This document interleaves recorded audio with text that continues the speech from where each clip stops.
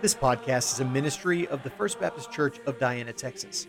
If you're in East Texas, you can gather with us on Sundays at 10:15 a.m. You can find more episodes of our podcast on iTunes, Spotify, and on our website, www.fbcdiana.org. Thanks for listening. Well, if you have your Bibles, I'd be really glad for you to open those up with me to the book of Acts. Acts chapter 8 is where we are going to be today. Just the first 4 verses. Really, we're kind of pulling back into where we've been already and bringing us to the place of understanding what's happening there in Acts chapter 8. If you brought your own Bible, then that's great. If you haven't, there should be a hardback black one like this, not too far away from you. And if you're looking for Acts chapter 8, you'll find it on page 861. On February the 12th, 1554, Jane Grey was 17 years old. She had been the Queen of England for 9 days, placed there by the political efforts of some Protestants in England who'd hoped that she'd be able to maintain England's trajectory toward Reformation. But Mary Tudor had returned from a sort of exile back to England, and she had a stronger claim to the crown. Mary also had a deep commitment to the Roman Church, and she blamed Protestants for the ill treatment of her mother, who was one of the unfortunate wives of King Henry VIII. Jane was sentenced to death for treason, as were many Protestants condemned to die under what's known to history as Bloody Mary, under her rule. That's how she earned the name. But before Jane died, maybe only hours before, she wrote a letter to her sister, which she sent along with an English translation of the Bible. I want to read just a little portion of that letter that she wrote. She said, "I have sent you, my dear sister Catherine, a book. On the outside, it is not trimmed with gold, but inside it is worth more than precious jewels. It is the book, dear beloved sister, of the law of the Lord. It is His testament and last will, which He left for us poor sinners, and it will lead you to the path of eternal joy. If you read it with a good mind and follow it with an earnest desire, it will bring you an immortal and everlasting life. It will teach you," she said, "how to live and how to die. If you study diligently this book, using it as a guide for your life, you will inherit great riches that the covetous will never take from you. The thief will never steal, and the moth will never destroy." She went on, "Desire, sister, to understand the law of the Lord your God. Live to die, that by death you may enter into eternal life, and then enjoy the life that Christ has gained for you by His death." And then she admonished her sister, "Don't think that just because you are now young, your life will be long." 17 years old, and she's facing death herself. She went on to say, "The young and the old die as God wills. As for my death, rejoice as I do, my dear sister, and consider that I shall be delivered of this corruption and put on incorruption." Quoting scripture there. "For I am sure that I will," she said. "Farewell, my beloved sister. Put your trust only in God, for He alone can help you." I wonder why Christians in times past have talked of hope and deliverance and life in the face of torture and death. I wonder why Chinese Christians today, some of them, write songs of joy, singing about their prison cell as being a door to life and freedom, even as they suffer under the boot heel of tyrannical government leaders. Well, today we're going to read about the very first real persecution against Christians in the world.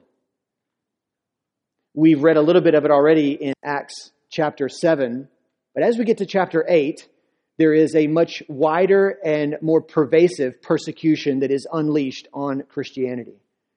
I pray that God would help us to think through the context in which these Christians were living, what it was they were facing, and what example they give us for how we might face persecution as Christians in the world. May God grant us humility and wisdom as we consider this passage, and may God instruct and compel us to live as faithful Christian witnesses as well. I'm going to read Acts chapter 8, starting with verse 1, but I'm actually going to back up a little bit to help us remember the context. You might recall that Stephen was arrested. He was charged with these accusations that were sort of trumped up against him. And in the end, Stephen essentially preached a message of judgment against those who were aiming their persecution guns at him. And we're going to pick up at the very end of his message. So I'm going to start actually in Acts chapter 7, verse 51. So if you'll back up there with me. And would you mind standing as I read this, our primary passage for today? One of our ways we show respect for God's word is we stand while we read the primary passage. Thanks for doing that. So I'm starting in Acts chapter 7, verse 51, and chapter 8, verse 1 is actually our primary text. But let's read. Acts chapter 7, verse 51. Stephen said, "You stiff-necked people, uncircumcised in heart and ears, you always resist the Holy Spirit, as your fathers did, so do you. Which of the prophets did your fathers not persecute? And they killed those who announced beforehand the coming of the righteous one, whom you now have betrayed and murdered, you who received the law as delivered by angels and did not keep it." Now when they heard these things, they were enraged, and they ground their teeth at him. But he, full of the Holy Spirit, gazed into heaven and saw the glory of God, and Jesus standing at the right hand of God. And he said, "Behold, I see the heavens opened and the Son of Man standing at the right hand of God." But they cried out with a loud voice and stopped their ears and rushed together at him. Then they cast him out of the city and stoned him. And the witnesses laid their garments at the feet of a young man named Saul. And as they were stoning Stephen, he called out, "Lord Jesus, receive my spirit." And falling to his knees, he cried out with a loud voice, "Lord, do not hold this sin against them." And when he had said this, he fell asleep. And Saul approved of his execution. And there arose on that day a great persecution against the church in Jerusalem. And they were all scattered throughout the regions of Judea and Samaria, except the apostles. Devout men buried Stephen and made great lamentation over him. But Saul was ravaging the church, and entering house after house, he dragged off men and women and committed them to prison. Now those who were scattered went about preaching the word. Thank you, God, for your word. You can all be seated. I know that there might be something of a paragraph break after verse 3, and verse 4 really begins the next portion, explaining Philip and those who spread the word. But I think there's something important for us today to gather with these four verses collected together, verse 1, 2, 3, and 4 of chapter 8. The main point of my message today, seeking to draw this out from the text in its context and in the cultural context in which it was given, and applying it to our own situation, the main point is that persecution to one degree or another is inevitable for faithful Christians. But this in no way hinders God's plans or his word, which is manifest in the lives of his people. Persecution to one degree or another is inevitable in the lives of faithful Christians. But this in no way hinders God's plan or his word, which is manifest in the lives of his people. Those who like to take notes, there are really going to be 2 points today with several subpoints underneath those. The 2 points are real life persecution, and then secondly, the exemplary Christian witness of these Christians that we find here in Acts chapter 7 and 8. So first, let's look at it. A real Christian persecution. And let's consider not only our passage for today, but really the whole background to it. If you look back to Acts chapter 4, especially in verses 1 and 2, you see that Peter and John were arrested for teaching the people and proclaiming in Jesus the resurrection from the dead. This is where the persecution really turned hot against the Christians. There may have been some social difficulties they were facing up to that point, but this is the only clear manifestation that we see in the book of Acts, the first clear manifestation that we see of opposition, of official persecution against the church. Later on, Peter and John, these leaders, pastors of the Christian church there in Jerusalem, they were intimidated by the civil and religious authorities, and they were ordered not to speak or teach at all in the name of Jesus. This is Acts chapter 4, verse 18. And then, after all the Christians in Jerusalem prayed for boldness to continue making disciples, preaching and teaching in the name of Christ, despite the commands to do the opposite, Peter and the rest of the apostles were arrested yet again in Acts chapter 5. Now we're told about this interesting episode, this miracle, where Peter and the rest of the apostles there were miraculously delivered from prison, and they go right back to doing what they were doing before, preaching and teaching. But they were arrested yet again and then brought before the civil and religious council. This is Acts chapter 5, verses 19, 26, 27. After that episode where they're there in front of the council, where it's the civil and religious leaders. Remember, these things are combined in this early church time. Really throughout human history, civil and religious leadership has been combined very typically. It's uncommon to have those two things distinct from one another. Sort of the American experiment was the first time that I'm aware of in human history where there's been a religious and civil divide between those who are the leaders of the state, the civil institutions, the government, and those who are the leaders or those who are the members of the religious institution. So those who are the leaders of both institutions, civil and religious, are the ones who are commanding that the apostles and the Christians there not speak or teach in the name of Jesus. Now they're arrested for a third time. They're brought before this council. They're beaten for their trouble, and then they're released, but they're ordered yet again not to speak in the name of Jesus. But despite all this ratcheting up of persecution that's happening there in Jerusalem, we read in Acts chapter 5, verses 41 and 42, that they, the apostles there, they left the presence of the council after being beaten and warned, and they rejoiced that they, the apostles, the Christians, had been counted worthy to suffer dishonor for the name, that is, for the name of Christ. They counted it a reason for rejoicing, that they would be so closely associated with Jesus that they would follow in his footsteps of suffering. And as it continues on there in verse 42 of Acts chapter 5, every day in the temple and from house to house, they did not cease teaching and preaching that the Christ is Jesus. So they continued teaching, preaching in the name of the Lord Jesus Christ. But let's don't pass by too quickly this phrase, the Christ is Jesus. This is really shorthand for the gospel. Their message was not a mere message of Jesus as the exemplary philosopher or guru. It wasn't that Jesus has just kind of a new way of living. Their message was centered on the fact that God had been proclaiming for centuries that there was going to come one who was a Messiah or a Christ, an anointed one, who was going to resolve the conflict that existed between sinful humanity and a holy God. God is holy and he created everything good in the beginning, but humanity has sinned against God and thereby been driven out of his presence because humans are not welcome anymore because they're sinful. God cannot allow sin to continue. Otherwise, he's not just. He's not good because he lets sin go unpunished.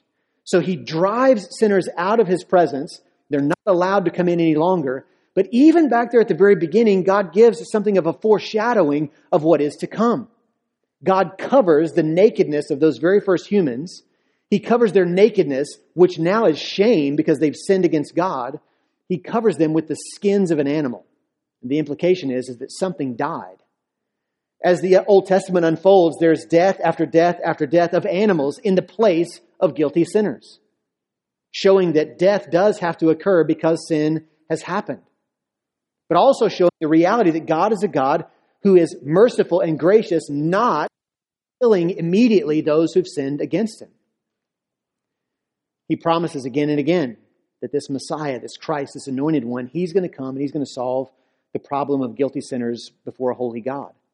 And ultimately, Jesus steps onto the scene. This one who is not merely a good man, who's not just a good teacher or philosopher, but who is the Son of God and God the Son. He lives the perfect life, obeying God's laws perfectly, showing perfect righteousness, perfect holiness, moral uprightness before God. But he's the one who dies as a guilty sinner, counted guilty not only by the people around him, but by the God of the universe, his heavenly Father.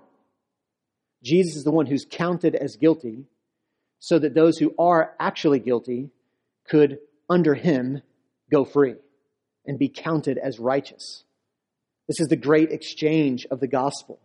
The very core of Christianity is that the God of the universe has given his Son to take the place of guilty sinners like you and me, so that we don't have to be judged where we stand, but instead can find freedom and life and grace and even God's own blessing and favor, not because we are good, but because Jesus is good. This was their message, which in the first place is condemning of everyone everywhere. What does this message suggest to every human everywhere? You're not good enough. You can't save yourself. You can't do anything to make yourself right before God. And this message was incredibly offensive. Therefore, the Christians, like their master before them, Jesus himself, were suffering underneath this persecution. In Acts chapter 6, verse 7, we see a sort of concluding statement to Luke's opening section of the book of Acts. There's this phrase in Acts chapter 6, verse 7, and the word of God continued to increase, and the number of disciples multiplied greatly in Jerusalem. Luke uses this kind of phrase at least 4 times, maybe 5, throughout the book of Acts. Acts chapter 6, verse 7, chapter 9, verse 31, chapter 12, verse 24, and chapter 19, verse 20. You don't have to remember all of those, but it's just to say that at each point throughout Luke's unfolding of the storyline of the book of Acts, he sort of summarizes the spread of the gospel in any one particular geographical location or to a certain ethnic group. He summarizes it by saying that the word of God spread, it multiplied, it grew, that the word itself is growing. Next then begins the section that we're in today. So Acts chapter 6, verse 8 begins this next section, which we're still in with Acts chapter 8, verse 1. And it's there in Acts chapter 6, verse 8, that Stephen is targeted specifically for persecution. This persecution is getting hotter, and Stephen is singled out for some reason or another. There were some, we're told, who rose up against Stephen specifically, but they could not withstand, we're told, Acts chapter 6, verses 10 and 11, they could not withstand his wisdom and the spirit with which he was speaking. So they secretly instigated some other men who would accuse him. Very similar to what Jesus faced, it seems, when he was betrayed and arrested. We talked a bit more about that when we were walking through that portion of the text. It's interesting, though, that Stephen didn't defend himself. His message that he essentially preaches of judgment against those who are persecuting him is not a message of his own defense, but it is a message of condemnation against those who are persecuting him. A fascinating display.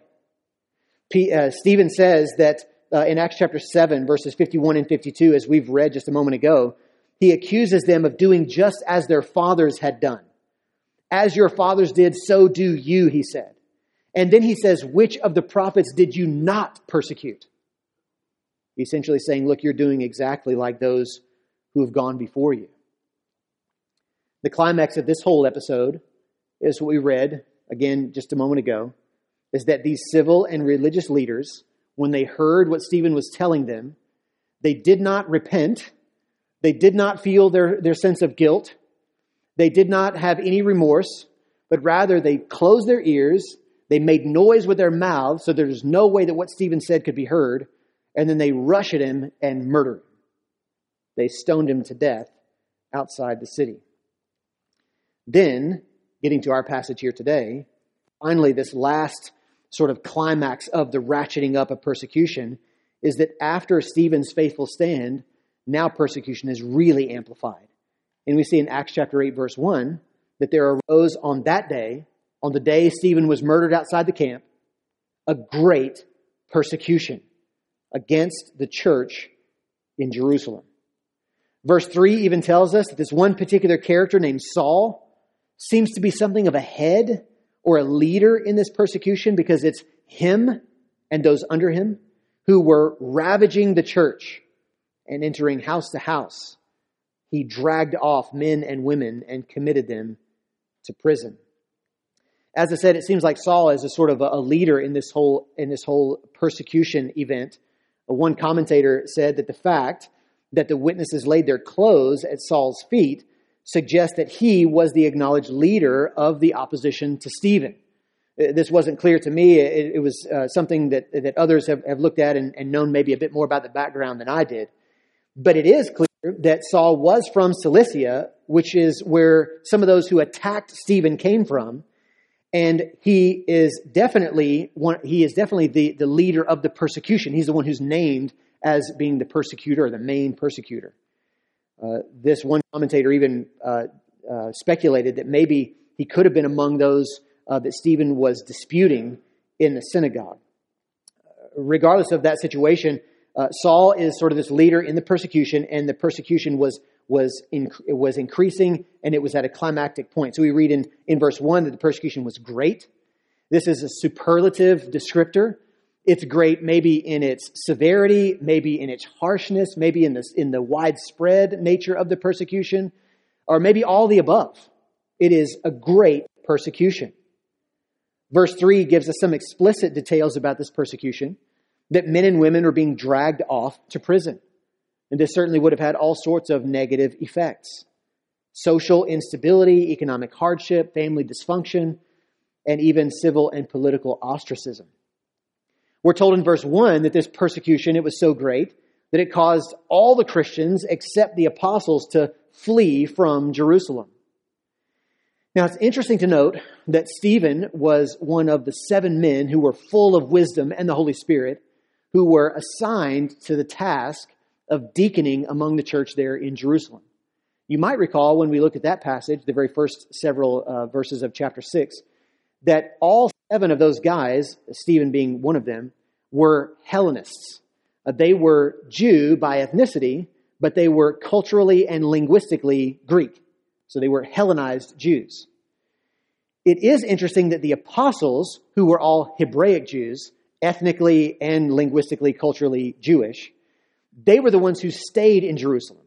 It's very likely, I think, that the primary aim of the persecution against Christians there in Jerusalem was aimed at the Hellenistic Jews, these who were culturally different than the Jews who were the Hebraic Jews, those even who shared the culture among Christians and those who rejected Christ as the Messiah. They still would have had a lot of cultural similarities.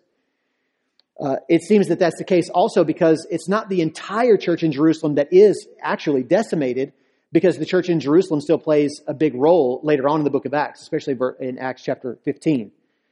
All of that is to say, though, that the church was not totally destroyed in Jerusalem, but it certainly was being destroyed. And that's what we see there in verse 3, is the church in Jerusalem was being ravaged or made havoc of or destroyed.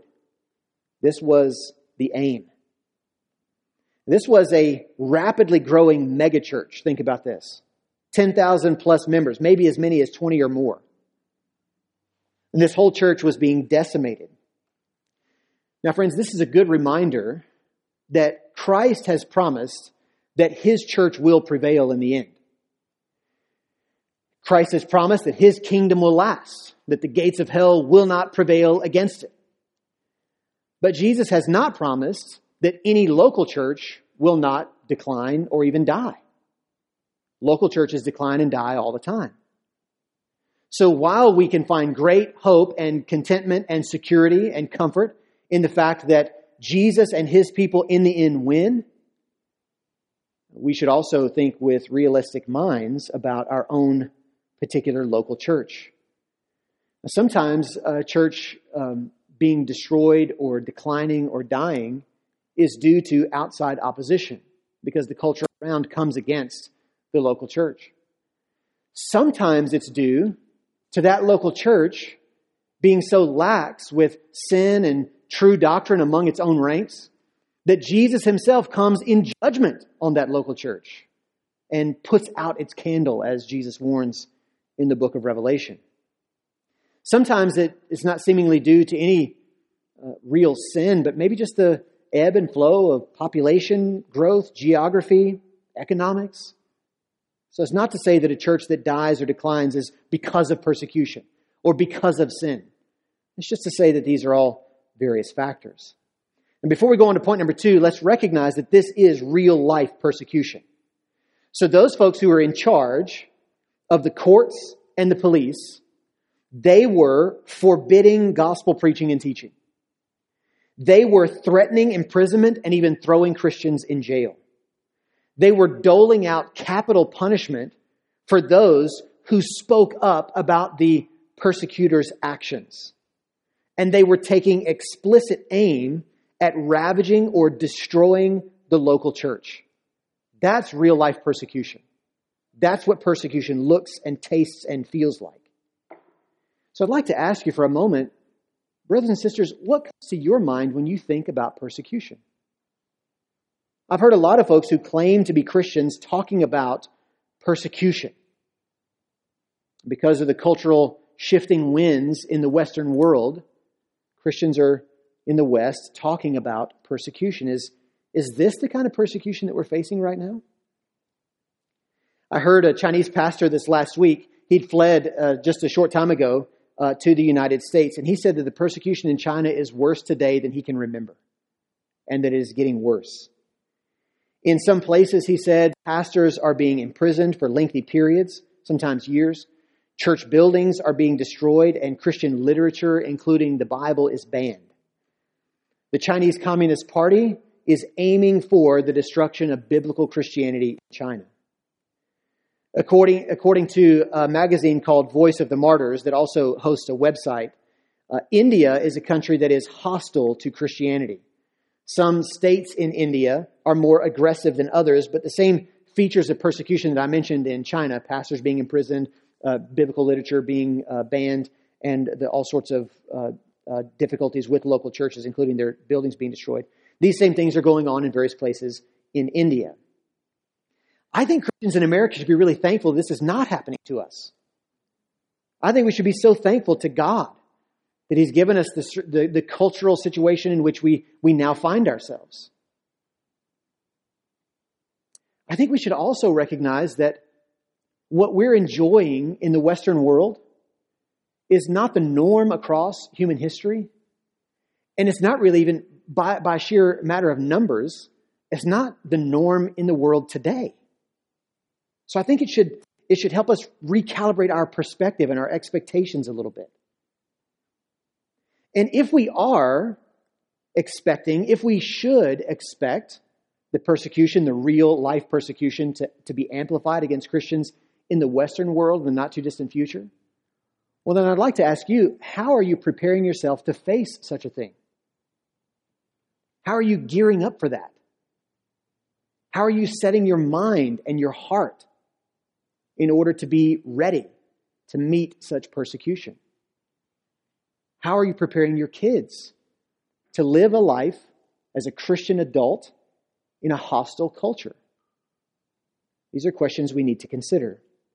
And I think we find a great example right here in our text this morning. Point number 2, exemplary Christian witnesses. I told you there were only 2 points. Don't get too worried that we've already spent a lot of time on point number 1. This exemplary Christian witness, this example that we have in our passage and in the context, I'd like to point out just a few things in which they provide for us a great example. The first thing I'd like to point out as their example is that they prayed for boldness. This is not in our main passage, but it's all part of the background. And so recall that after the first sign of real persecution, when Peter and John were arrested for the first time, the church immediately gathered to pray. This is in Acts chapter 4, verses 24 and following. And they prayed like this: Sovereign Lord, who made heaven and earth and the sea and everything in them. And they talked about how there were those who gathered against Christ in order to put him to death. And then there were those who were threatening them personally, these Christians.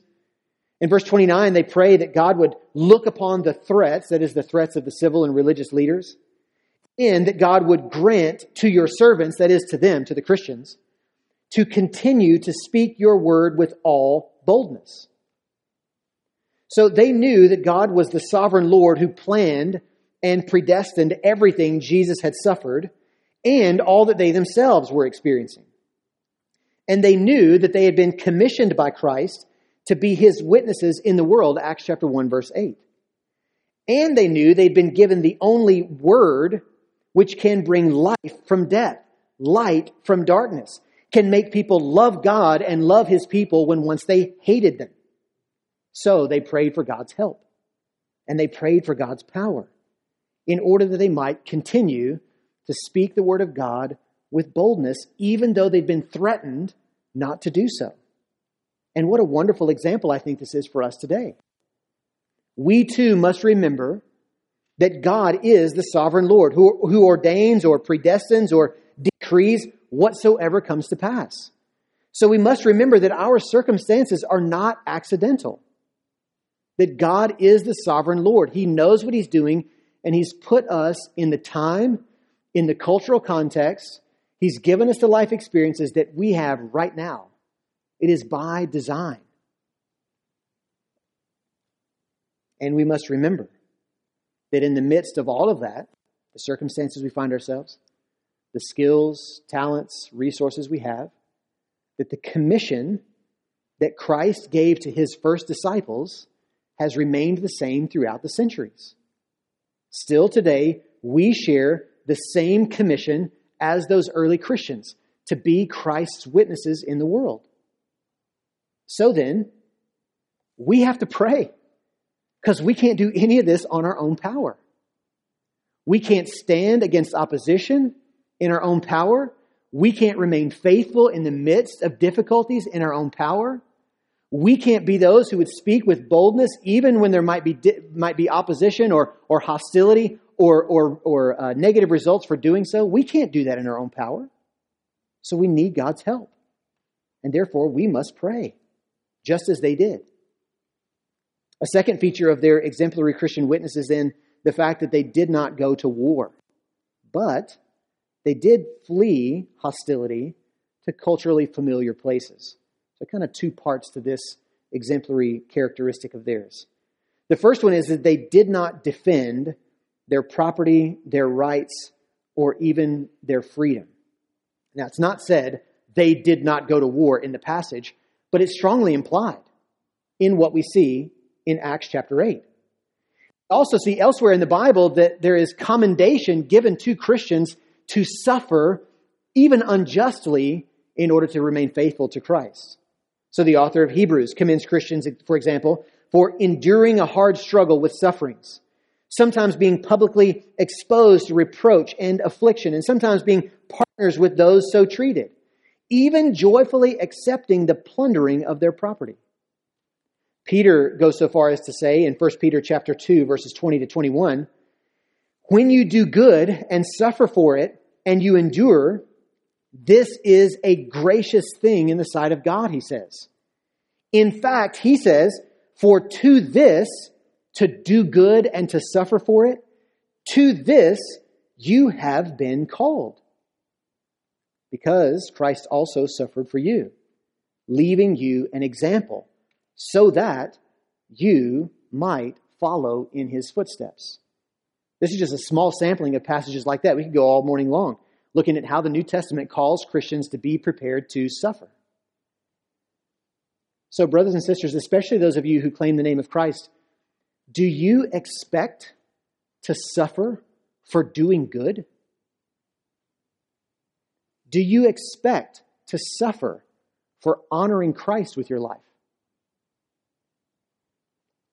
This flies in the face of the commonly passed off gospel in America today that joins the American dream to the gospel of Christ, which are antithetical to one another.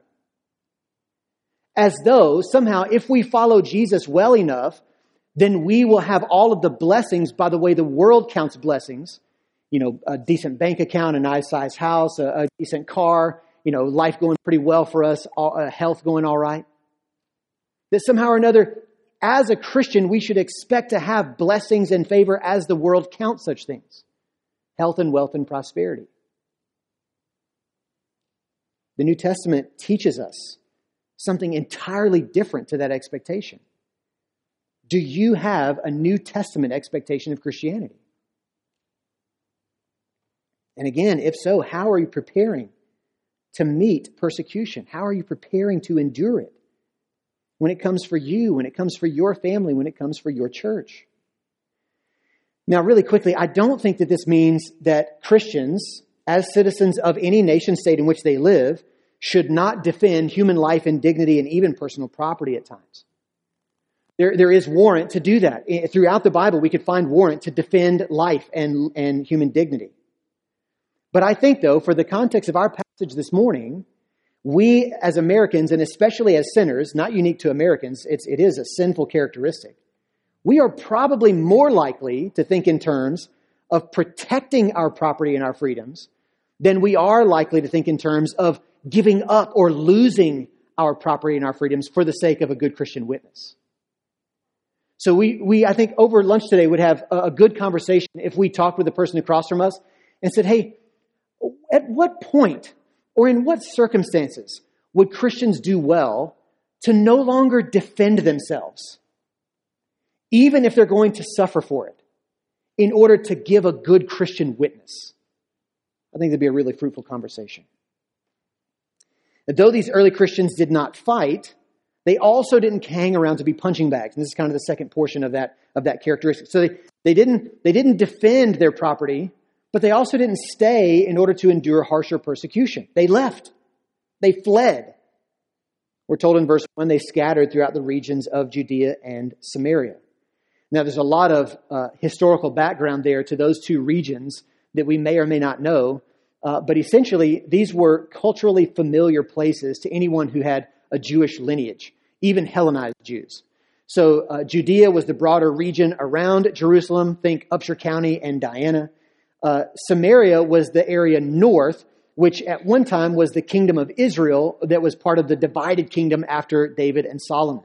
Again, a lot of historical baggage there. But essentially, both of these regions were historically, culturally Jewish. There would have been a lot of cultural familiarity in both of these places. And that's where these Christians fled. Again, at this time, in case you didn't remember this, at this time in the unfolding of God's plan of redemption, all the Christians there in Jerusalem were Jewish, or a very few number of them were God-fearers who were non-Jewish. They were of some other ethnicity, but they were living as Jews under the Mosaic covenantal laws. Now, it seems to me, though, that Christians of every age are wise to consider how geography or culture or government might make Christian living either more or less difficult for them. So, for example, in 1 Timothy chapter 2, verse 2, we are instructed to pray that we might lead a peaceful and quiet life, godly and dignified in every way. In other words, Christians should try to live life without persecution, without major spectacle, and without hindrance to our growth in godliness. So when thinking about a location or a career for their kids, I wonder why many Christians in America seem more concerned about job opportunities or earning power than they seem concerned about the possible spiritual effects or limitations of a particular culture or geography where they're sending their kids off. Think about your own situation. When you moved the last time you did that, at what point, you probably did some research on the place where you were moving to. You looked up maybe how much you're going to have to pay in property taxes. You looked up how are the local schools, what kind of shopping is available nearby, how close is the closest grocery store. Maybe even you looked at crime statistics or voting patterns. At what point, when you were thinking about where you're going to geographically move, did you start thinking about how close is the nearest healthy church to my new location? Was that even a thought in your mind before you moved? Before you decided on where you're about to set down roots for you and your family? Or did you wait until you were all the way connected in your new community before you even started thinking about, let's think about a church now? Why is that? How about when you urge kids or your grandkids into a certain career path? Do you think much about how friendly or how hostile that career path might be to them spiritually?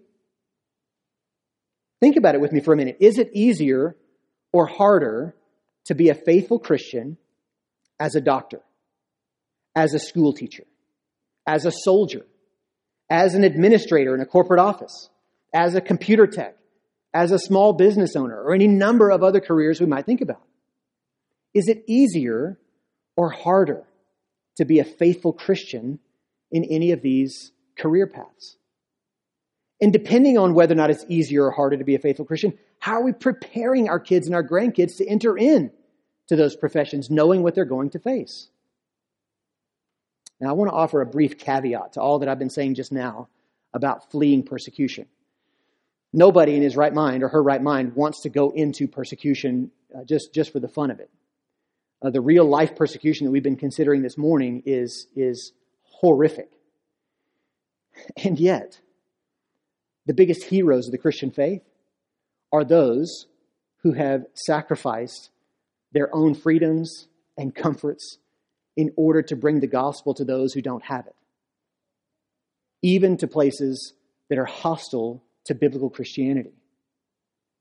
So I don't want to say that it's always best for Christians to flee persecution. It's certainly something that wouldn't be counted as sinful. The Bible gives room for Christians fleeing persecution in order to live a quiet and peaceful life. But could God be calling maybe even somebody or a family here today to give up the personal comforts and freedoms that we enjoy in the culture in which we live, to go somewhere else, or to engage in a hostile situation for the sake of the gospel? A third characteristic of their exemplary Christian witness is they remembered their commission to be Christian witnesses as they went. So they didn't just flee the hostile situation. They remembered what they're put on earth to do. Verse 4 tells us that when they were scattered, those who were scattered went about preaching the word. It's interesting to note, it's not one of my primary emphases this morning, but it's interesting to note who were those who were left in Jerusalem? The apostles, the leaders, the word ministry leaders of the church. Who was it that were scattered about? Probably Hellenized Jewish Christians. Probably those who didn't have a primary or official teaching ministry in the church in Jerusalem. And yet they are the ones who are remembering their commission to go out and to preach the word. Now, this is exactly as Christ had commanded. Jesus commissioned all of his disciples, Matthew chapter 28, verses 18 to 20. Jesus commissioned his disciples to make disciples of all nations, of all ethnicities, baptizing them in the name of the Father, the Son, and the Holy Spirit, teaching them to observe all that Christ himself had commanded. And Luke summarizes the same kind of commission at the beginning of the book of Acts. In Acts chapter 1, verse 8, Jesus tells his disciples there, he says, "You will receive power when the Holy Spirit has come upon you, and you will be my witnesses in Jerusalem and in all Judea and Samaria and to the end of the earth." And as I said before, this commission is not just for first century Christians, but it is for the people who follow the Lord Jesus Christ in this world of every generation. The commission remains the same. And just as those early Christians understood their citizenship in Christ's kingdom to include a job description, an office, a role of ambassador, so too is every Christian in every generation a pilgrim ambassador of the true King of this world until King Jesus returns and makes all things new. So I wonder, do you live as though Jesus really is the King? Do you live as a citizen of this world primarily, or do you live as a pilgrim ambassador of the Lord Jesus Christ? And what would that look like? How would you know the difference? Notice also the central focus of their Christian witness. It isn't merely living as faithful Christians morally. That's certainly an aspect of it. But they went about, verse 4, preaching the word. They opened their mouths and they told people the gospel of the Lord Jesus.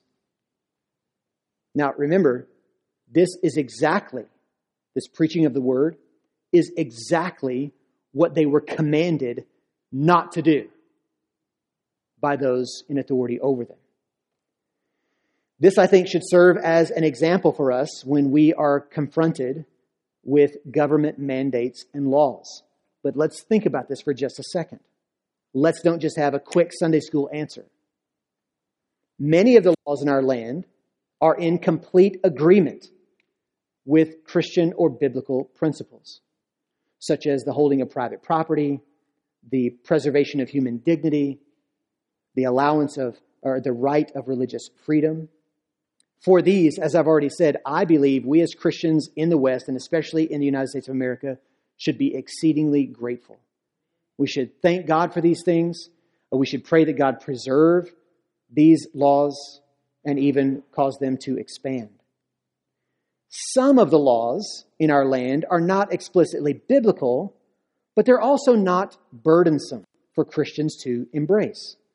So, for example, the Bible doesn't speak obviously about the minimum age at which someone can sign a legal contract, or where voting precincts lines are designated. But these laws are not generally burdensome for Christians to follow. So in cases like this, where there's a law in our land that is not explicitly mentioned in the Bible, or not even something that is directly impacted by a biblical teaching, but is an application of wisdom of all sorts, and it's not burdensome for Christians, I think what we should do is happily submit to such laws, and we should aim to be the best citizens. Jerome, whenever he argued back in the demise of the Roman Empire, he argued that, look, you shouldn't think of Christians as being usurpers of the societal stability that we have. Christians are the best citizens. He said they're the ones who want to follow the laws of the emperor. So long as the emperor isn't at war with Jesus, Christians are not at war with the emperor.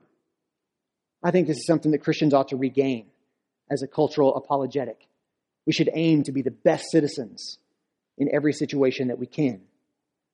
However, some laws in our land do make legal allowances. Notice how I'm going down a progression here. Some laws in our land do make legal allowances for things that God forbids. For example, abortion is murder, despite what any justice or legal legislation would say in our nation. God has instituted marriage as a lifelong union of one biological man with one biological woman, regardless of how American legislators might try to redefine marriage. In the face of these kinds of laws, we as Christians should obey God's law. We should personally urge those that we know and love to submit to God's law, and we should aim as best as we're able, using the political levers that we have, to try to move toward greater submission to God's law in our nation, even as we live lovingly and charitably beside those who do not submit to God's law. Finally, there may come a day when some American laws forbid what God commands, or command what God forbids. This is what was happening in Acts. You will not teach in the name of Jesus. And Peter says, when it comes to obeying the law of men or the laws of God, we have to obey God. So when any worldly authority, be it politician or judge or school teacher or parent or police officer or employer, when they stand in direct opposition to God's positive or negative command, you must or you must not, when those two things, when God says one thing and the authority says something completely opposite, when they clash, we Christians are obligated to humbly, emphasis on that word, humbly, and courageously disobey the worldly authority that's calling us to disobey God. It's my prayer that God would help us to consider the best way on how to do that kind of stuff and how to think through what exact situation should we overstep that boundary. This will require much wisdom, much humility, much charity. I think we're helped a lot by having a local church around us with fellow brothers and sisters that we can think this through together with. Lastly, under this point of there being an exemplary Christian witness, let's notice that God's plan was exactly for those early Christians to spread the gospel in Judea and Samaria. And it is apparent by the unfolding of history that it was God's use of persecution to spread them out in Judea and Samaria so that they would spread the word. There is a saying we're thinking about, and the saying goes like this, that the blood of the martyrs is the seed of the church. As I said before, no one wants to go into persecution. I sure don't. And no one is looking forward to that day. But under God's providence, it was exactly through the use of persecution that the gospel spread. This should warn us from clinging too tightly or focusing too strongly on any one particular church, local church, or any one particular nation. I'm so glad for First Baptist Diana. But if this church was destroyed and spread out in the world tomorrow, it would in no way thwart God's plans. God is the sovereign king, and he does what he wills with his people. Our task remains the same. Persecution, to one degree or another, is inevitable for faithful Christians. But this in no way hinders God's plans or his word, which is manifest in the lives of his people. And may I add, his faithful people. May God... We trust that this message edified the listener and glorified the God who shows love and mercy to sinners in the person and work of Jesus Christ, his Son. Would you take a moment to leave a positive rating for us on your podcast app? You'll be helping others find this episode and more like it. If you'd like more information about First Baptist Diana, then please visit our website, www.fbcdiana.org.